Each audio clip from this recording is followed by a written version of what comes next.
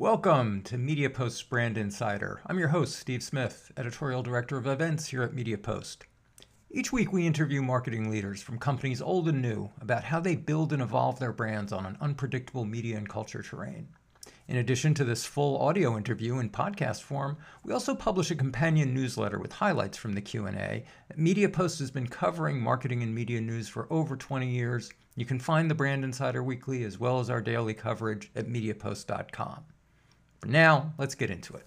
Let's welcome to the Brand Insider Tara McGowan, who's currently the founder and CEO of ACRONYM, which is a nonprofit that has multiple pieces we'll get into in a second, but part of it involved spending over $75 million in the current presidential cycle. Tara has long been an advocate for investing more political marketing budgets into digital channels. She led the advertising effort for one of the biggest PACs supporting Hillary Clinton's 2016 presidential run, Priorities USA. Welcome, Tara. Thank you, Steve. It's so good to be here. We should explain that we're chatting the morning of January 7th, which is the day after MAGA rioters breached the Capitol and delayed the certification of state electors in the 2020 presidential election, which eventually occurred early this morning, which both of us stayed up to monitor. But are you in DC and are you safe? I am not in DC. I am in my home state of Rhode Island, which is where I've been camped out since the beginning of the pandemic. But obviously I'm safe, and all of our team members that do reside in DC are safe. Thank you for asking that. I'd also love to mention that yesterday was also the day that Democrats took back the Senate with 2 wins in Georgia. So it was a roller coaster of emotions all around for our country. I lived for many years in Rhode Island. I did all my graduate work there. So we can talk about quahogs at some Absolutely. It's I dig them myself in the No one on this call will know. Except us. They may have watched The Family Guy. It took me a while to figure out when I moved there what a quahog was. It's the size of the clam. Right. So first of all, let's start by talking about the ACRONYM model that you came up with, because it is different from most. What are the pieces? But also, I know that it was born from your own attitudes about the agency model as it's taken shape in political marketing. So why don't you go ahead and tell us about ACRONYM?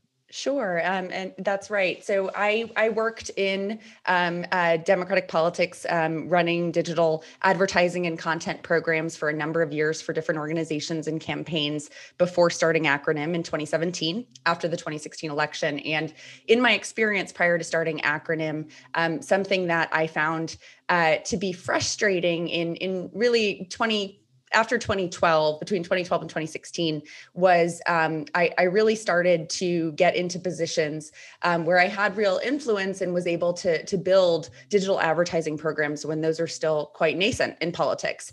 And in politics, really, the model for nonprofit organizations that do work on behalf of political candidates and parties, it really relies a lot on different consultants, like any industry. They have pollsters, they have traditional media consultants that do the television buying, and then they have digital consultants who do the media planning and buying, and sometimes online fundraising and other things.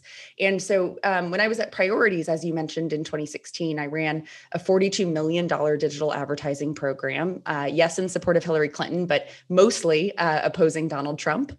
So I have been doing that work now for too many years. I am very glad to see him go in just a few days' time. And something that came to light for me in that experience with that large of a program was, like any program director, I wanted to make sure that my program was as effective as possible. And anyone who works in digital marketing and advertising knows that the platforms change their policies, their advertising capabilities and services all the time on a whim, because there isn't a lot of regulation. And so agencies really struggle to keep up with those changes. And when you're working in politics, it's really high stakes. You have very little time to to expend an enormous amount of resources to shift people's opinion and get them to turn out and vote.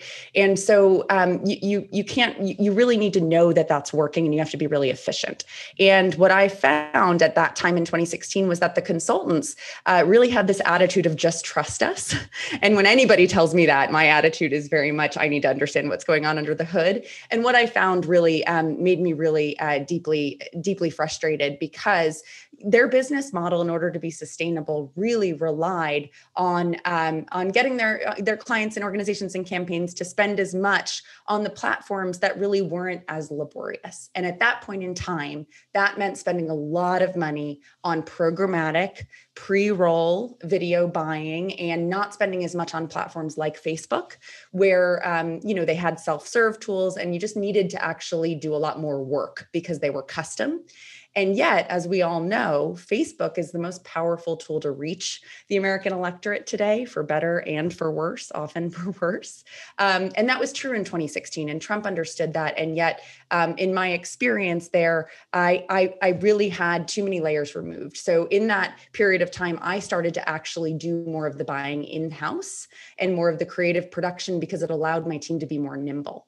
So when I reflected on everything after a very traumatic break after the results of the 2016 election, I wanted to create a different kind of organizational structure on the left that put impact at the very centerpiece of the work of digital marketing and advertising, and not profit, in order to really have nimble teams that could constantly innovate and pivot if they needed to. So never to be dependent on one platform or strategy. And the only way that I could see a path to doing that was to make it a nonprofit organization. And that would allow us to run programs that were experimental, that could have an impact on elections and advocacy, and learn through those programs, and then be able to share those learnings with the community. So a very long-winded way of getting to your specific question. ACRONYM is a nonprofit. It's what is called a 501c4 organization. And what that means is it allows you to do both charitable work, like any nonprofit organization, but it also allows you up to 49% to do work that can influence elections, whether that's lobbying or independent expenditure advertising programs, which is what we do. Also, ACRONYM is the sole shareholder of Lockwood Strategy, which is our in-house agency. That is where all of our media planning, buying, data analytics, measurement, and creative production team work. And in addition, we have an affiliated super PAC called PACRONYM, which allows 100% of that expenditure work to be done influencing elections. So it is complicated, but there's a method to the madness. It really allowed us to raise money to deploy to help progressive candidates and causes advance, and do it in a really nimble and cutting edge way, so we could constantly be innovating. It's interesting that sort of follows a trend that's also been occurring in recent years among consumer brands, bringing more in-house for many of those same reasons, including that the platforms have made it so much easier for somebody to do it in-house. Yeah. And also, I mean, we've made a massive evolution where, digital marketing or being, having your company or your brand on Facebook or Instagram, it's not an add-on. It really is the centerpiece of how you're communicating with your consumers, your audiences. And so you need to center that in all of your communication strategies. And that's a real shift. And frankly, it's our belief that campaigns are most able to make that shift quickly, because they're really essentially startups that are built to fail, to spend all their money down in a short period of time. And yet the consultant culture currently, because campaigns rely so much on these consultants, it has been harder for them to innovate. And so we make it a part of our mission to actually share everything that we learn and experiment tactically and measurement wise with the progressive community, so they get smarter, and then they ask smarter questions of their consultants. And that in turn makes their consultants work harder to be more effective. Well, that's good, because we want to drill into some of those learnings. But I want to start at a very top level, because this is a question that I get a lot from people in our field in consumer media and marketing when they look at this last cycle. And it's a very existential question about the role of money in media. There were unprecedented levels of fundraising and media spend this cycle. Entire TV markets were locked up in some DMAs we're seeing mind-numbing levels of impressions per voter. And I've spoken to the Trump campaign themselves, and they've acknowledged that it was often being outspent three to four times in a lot of markets, and often locked out of many markets. And in the end, I know this is arguable, but Biden seems to have underperformed polling. Democrats lost House seats and did not win back state legislatures. So the question that I hear from a lot of media mavens is, did media matter in this cycle? What did we learn about what the limitations are of massive media spend and brand building? Yeah, it's a really important question. I would reframe one piece of it where rather than Joe Biden underperforming polling, I think our polling is quite broken. And that's a separate topic for a separate podcast, but it's an important one too, because often campaigns and the media and public perception does rely on polling to understand the state of a race. And that, of course, informs the spending, as does competitive reports. So the other thing that I would say is something I think about quite a bit is that for a very, very, very long period of time in America, there were very few trusted channels that people got their information, right? And so it was easy. It was much more centralized, right? You could buy up television advertising in the evening news and during daytime programming and all of these things, and you had a real insurance policy that you were reaching a good chunk of the audience you wanted to reach because they were there. Today, we live in a really distributed, decentralized media environment. People self-select where they get their news and information. We live in an attention economy where everybody lives on different social media platforms. And within those platforms, they live in echo chambers that are really designed by their own engagement through algorithms. And so you really need to take a much more diversified approach to media and advertising to reach your audiences where they are. And politics has been slow to sort of adapt to this new environment. I am very, very pleased and proud that campaigns spent more on digital advertising in this cycle than ever before. That's something we've been strong proponents of, but even that isn't enough. So to your point about all of the spending on television, I do believe there is a time and place and audience for television buying, but there is no way for us to understand diminishing returns. So how people base how much they should spend is really about competitives.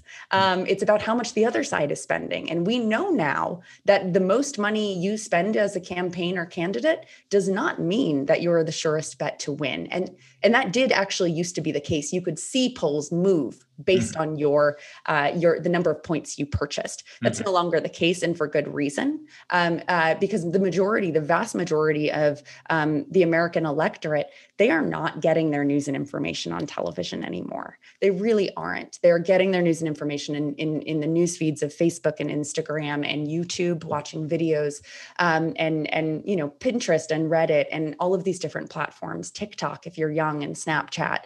And so it's a very difficult question to answer. Does media matter? I think yes. But what media you purchase and what content and content strategy you deploy on those platforms is really critical. And also, what KPIs do you pay attention to? There has been very little accountability in media spending to know that it works. And so we also on our team at ACRONYM spent a great deal of time and resources to build our own measurement platforms to understand, was our content on Facebook, on Instagram, actually shifting people's opinion about the president's performance and failed response to the coronavirus, what have you? And that's really important because then you have more of an assurance that your dollars, you're getting a better return on that investment. And it's very hard to have any sense of a return on investment on television any longer. I definitely want to get to that, to the KPIs. Let's start at the front end, which is the media spend itself and allocation. How did allocation change this cycle? I know you've been a longtime advocate of moving more into digital, but for many, many cycles, even though there was a lot of big talk about investing more in digital, we always came out at the other end hearing more, usually like around 20, 25%, maybe if we were lucky. Where was it this cycle generally, and then for you in particular? Yeah, sure. And the reason that the needle wasn't moving too much very quickly was really, again, back to this sort of consultant infrastructure that I mentioned in politics, where really television consultants, media consultants who make television ads and then have them placed on behalf of campaigns and organizations, they really are at the top of the hierarchy. They are the message strategists of a campaign. And so they have a great deal of power. And that is also how they make their living. There are commission fees that are extraordinary on buys. That is an outdated model today, because your content needs to be made for specific platforms and really, again, across many, many, many different platforms and channels to effectively reach your audience. So yes, campaigns spent much more on digital. I mean, we saw, millions and millions of dollars. Our organization alone deployed $75 million on digital alone across channels in this election cycle. And we were not the top spender. We were probably in the top 3. But the Trump campaign never stopped spending from when he was inaugurated on channels like Facebook and Google, and spent over $100 million on those channels in this election. And so the numbers are extraordinary. The spike from cycles past was large. I don't have the exact percentage number. That would be one that's interesting. So I think that we made headway, but we didn't see a decrease in spend on television. So I don't think that we made as much traction as we could. But again, I think it's an important point that it isn't just about spending money on digital. You need to go where people are, and you need to make sure that that the content really is native to those platforms. And so it's a much heavier tactical and strategic lift than just buying television ads. And that's another, good reason that the industry has been slower to adapt. I want to drill into a couple of these channels because one of the big discussions because of the pandemic was the way in which the get out the vote effort had to be digitized, especially for the Democrats, and a lot of discussion about the distinction between digital get out the vote effectiveness versus door knocking. So, what did we learn about how and in what ways digital is effective and in getting out the vote, and the ways in which it compares to door knocking? Sure. So the Democratic Party has always been one of organizing. That is really core and at the heart of the progressive movement, and that does involve traditional tactics like door knocking, canvassing, as we call it.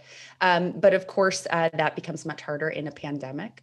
We've been advocates long before the pandemic of bringing organizing tactics online as well, because again, your response rate is much higher. The difference between a response rate door knocking, which might be you might talk to 3 out of 10 people you knock doors on if you're lucky. That's a good day or a good shift. That's a really poor return on that investment of that person's time. Whereas if you text message those 10 people, your response rate is going to be closer to 8 or 9 out of 10. And so even before the pandemic really forced the acceleration of digitizing, get out the vote programs and outreach to voters, we knew the data backed up that this was a more effective approach.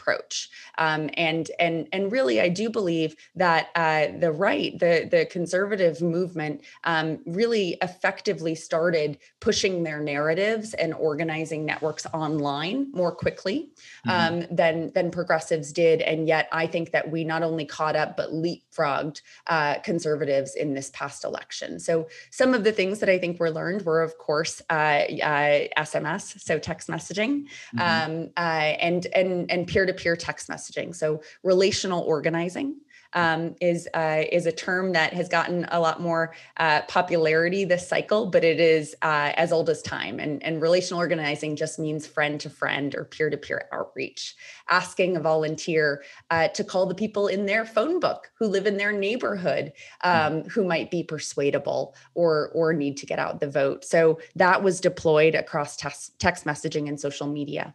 The other thing was influencers, micro and more celebrity or national influencers. And micro influencers, I think, are really key and a key part of the story of 2020 and innovation in politics. And that is finding people who have followings, who are trusted messengers of people in their community, whether that community is Gen Z college students or whether it is suburban moms in certain communities, or whether it is it's just the folks that live within your town or state, and finding those people that are influential and have a following on platforms like Facebook and Instagram, and having them deploy your message. And there has been a lot of innovation in technology to measure the impact of that. Because it's hard to trace, but that is incredibly powerful, because messenger, as we know, matters sometimes even more than message. Well, this is probably a good spot to drill into then the KPIs, because you mentioned we have better tools for gauging effectiveness. And you mentioned that you've built a platform that's sort of aimed at trying to better understand what impact you're having. What are the key KPIs when it comes to gauging influence? Because I know traditionally in our past years in covering this space and talking to a lot of people in the political space about social platforms, especially, they have often said to me, we never see it as a conversion medium. We see it as a fundraising medium. But you're suggesting that in fact you can measure influence and you can measure conversion. So tell us a little bit about the key KPIs you look at there and what really is moving the needle. Sure. So in politics, we used to have sort of two different objectives and types of programs in advertising, and now I would argue we have three. The two traditional ones are persuasion, right? So influencing the opinion of specific audiences to support or oppose a candidate. And the second traditional one is, as you mentioned, get out the vote, which is mobilization, actually mobilizing people who are likely to vote or who have been persuaded to actually fill out their ballot, drop it in the mailbox, or show up at the early vote location or their polling location on election day. The third newer one, I refer to as motivation. Folks call it different things, but you could look at it as a persuasion to vote effort, which is talking to people who would never, for instance, vote for Donald Trump, but are less likely to show up, and to talk to them much earlier than in the traditional get out the vote phase. And that's a really key development in campaigns. And the Biden campaign deployed this too. I think they called it motivation or something. Mm-hmm. It didn't really stick, but mobilization and motivation and motivation combined. And so that is for each of those three different objectives, you have different KPIs because you're trying to achieve different things. So for persuasion, that's the toughest to measure, as any brand marketer knows, right? Mm-hmm. You need to be able to survey a sample of your audience, and there are a number of different ways and tools to do that. All of them are flawed in certain ways, and I ran the most persuasion experiments on a digital program in 2016 on the Democratic side, more than any other campaign organization when I was at Priorities. And the best tool that we had at that time was actually Facebook's brand lift tool, because I and my team are very, very deep believers in in-field research. So most of the tools to measure persuasion are in survey or in panel, which means that you are presenting an ad to a closed panel of representative voters of your audience. And so they are watching it and then they are responding to it.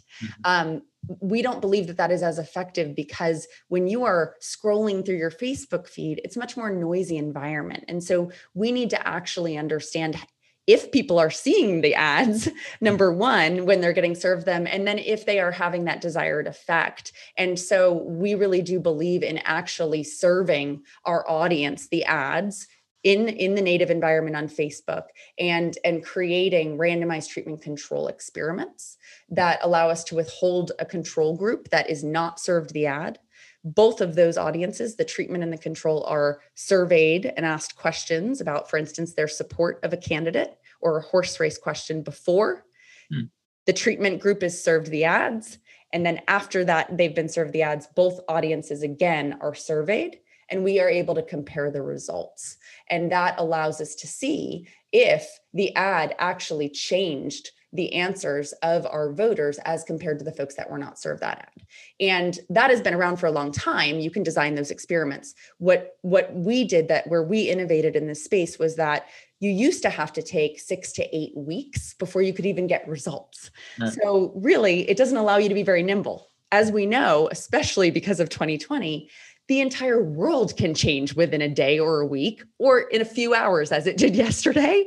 So you have to be more nimble because your results might no longer be relevant to inform the ads you develop. So what we did is we built a platform called Barometer that allowed us to run these experiments on a weekly basis and make it more cost efficient. And we did that by surveying our audiences directly on Facebook and continuing to push out different narratives to them and understand which ones were moving which segments of our audience. And we shared those learnings with the community. It also led us to a second platform that we built, we called Dorothy, which predicted based on certain emojis on Facebook that voters would use to respond to a video, for instance. There's a haha emoji, there is a angry emoji, a sad emoji. It would predict based on the threshold of different emoji uses if that ad was persuasive or if it was having the opposite effect, a backlash effect. And so we found, which was incredibly interesting, that if an ad had a very high threshold of haha emojis and it was not a funny ad, that predicted that that ad was actually pushing people closer to Trump when our desired effect was obviously to push them away from Trump. So we were able to then take those ads down very quickly. And on the other side of the coin, if an ad had a high threshold of angry and sad emojis, that predicted that it was having its persuasive effect. Wow. And we were able to look and make sure that that was truly representative. It wasn't one certain type of person that did emojis. And that was really helpful because then we could run a ton of different ads and boosted news content on Facebook and quickly only put the most money behind the ones that were working. There may be hundreds of ad executives now who are asking their underlings, do we have an emoji metric? Yes, we called it the ha-ha ratio. That's great. Yeah, what's our ha-ha ratio on that last campaign? That's amazing. And we believe those learnings, it was built on a model about Trump support of Donald Trump. And so, but if you feed different models into it and survey research, then you could find probably different emojis signal different experiences by the audience. I want to come back to creative in a second, but first I want to start at the targeting and talk about targeting on Facebook. One of the legends of the last presidential cycle is that the Republicans made superior use of micro-targeting. They did rapid-fire dynamic creative testing, especially on Facebook, to activate these small pockets of new and swing voters. First of all, what's your opinion of the sort of mythological effectiveness of this technique, whether A, it happened, and B, whether it really worked? And whether the Democrats came into this cycle or subsequent cycles thinking they needed to counter that in some way. Sure. So on your first question, I will say broadly, targeting very specific niche audiences based on where they live or their demographics, their gender, their age, their interests, their professions, their education level. That is incredibly effective no matter what industry you're in, because it allows you to really customize your message and your creative for that audience. And it allows you to just know your audience better, see what they respond to well and not, and then of course, tailor your program. So micro-targeting is not, it has a very bad rep for good reasons, for privacy reasons. We haven't, really explored as a society in the ways that we should. And yet it also has a lot of benefits for marketers and consumers because you're only getting content or products that you're really interested in. So there's arguments on both sides. What the Trump campaign did when it came to micro-targeting that became controversial, truly it was less, so there were two different things based on what you said. So one, their rapid testing and optimization, that was actually more the deployment of A/B testing of ads to understand which ones led to the most donations, merchandise purchases, and petition signups, email signups, text message, cell phone signups, et cetera, based on tweaking things like the color of behind Trump's image, the image of Trump, what have you. And that is really important. And that's something anyone and everyone can deploy. It's not very novel. They just did it at a scale that had not been seen in politics before.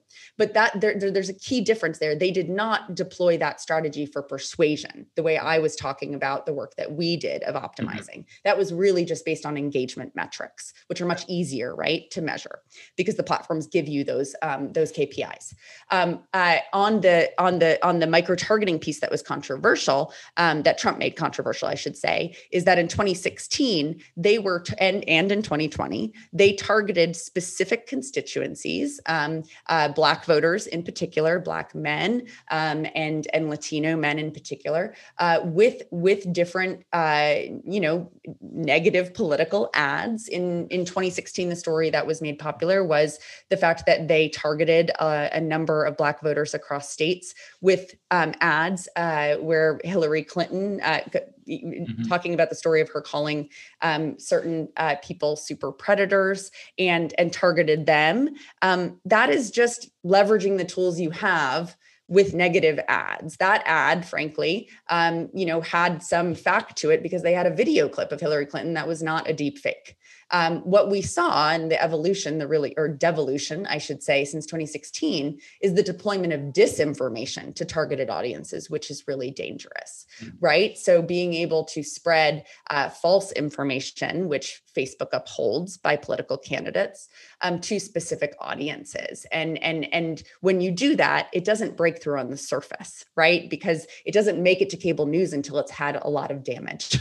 It's done the damage that is meant to do. And so that's why it's controversial.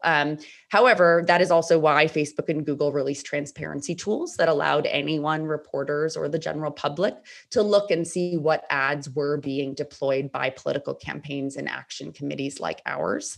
And we started a newsletter back in 2018 called For What It's Worth that we still run every Friday, that tracked the digital spending on Facebook and Google for both Democrats and Republicans and the campaigns and super PACs, so we could provide some more transparency to folks about who campaigns were reaching and with what kind of content. Let's drill it. Let's spend a second talking about misinformation and the ways in which that became an important part of the Democratic effort was countering misinformation, or at least dealing with it. Tell us about the nature of that effort. Yeah, sure. So there have been, there's a number of different ways to approach this. Right now, we live in a moment where we are in an information and disinformation epidemic in this country. There has always been disinformation and conspiracy theories that have gained traction through all of the history of humankind. The challenge right now is that social media platforms and their algorithms have made conspiracy theories and disinformation spread much more rapidly. To the point at which when it is identified or reported or taken down, it has already done a great deal of damage. It has already reached the masses. And that doesn't just happen with advertising. In fact, most disinformation is spread organically through organic posts and memes and text messages and in message groups and Facebook groups. So it's incredibly difficult to, number one, monitor and to inoculate against. So there's two different things that need to happen, right? Offense and defense. And I would say that the most resources and energy on the Democratic side this past cycle were spent on defense. They were spent on monitoring disinformation narratives where they were spreading, trying to find the root of them, and then working with the platforms when the platforms were responsive to get that disinformation curbed and those posts taken down. And when the platforms were not responsive, to go public, right? We played a role in that as well. And that would mean going to the press. The challenge with that is the number one rule with any misinformation is that you never, ever want to amplify it. You never want to repost it, even if you are debunking it, because that continues to spread the lie. And so there was a great deal of work and infrastructure put together to monitor and shut down disinformation narratives.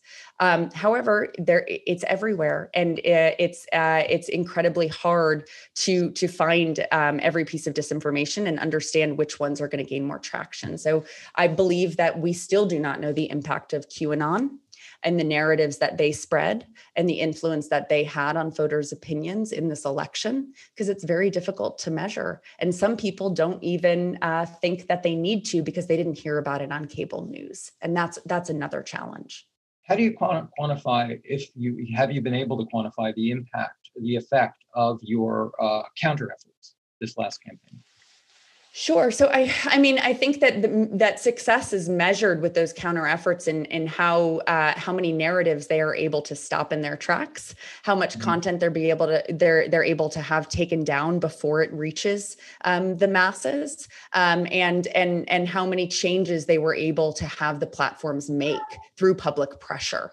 And so, very relevant to this week, both Facebook and Twitter banned Donald Trump's accounts last night.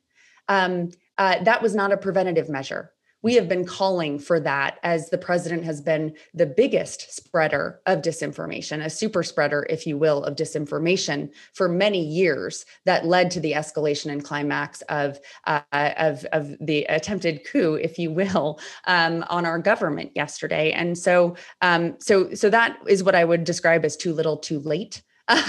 And yet I hope that it does bring about a reckoning for these platforms that they have got to invest more in being more proactive with their policies and their enforcement of those policies to stop disinformation actors and content before it has these truly dangerous and detrimental effects on our society. We have to wrap, but I want to wrap on sort of the exit question about the key lessons learned on the digital channels from this cycle, both pro and con. Let's start with what went wrong or needs to be reevaluated in the next cycles. Sure. So I think that we made a great deal of progress. Again, I think that we out-innovated the right. I think what often happens is that when one party or entity makes great deal of innovation and progress, they tend to rest on their laurels a bit, and that creates the space for their opponent to out-innovate. And that happened to Democrats after the glory years of Obama, when we really were the most innovative party on the internet, and Trump took back that mantle. And I believe that we have now taken it back. So there was a great deal of innovation and experimentation that happened.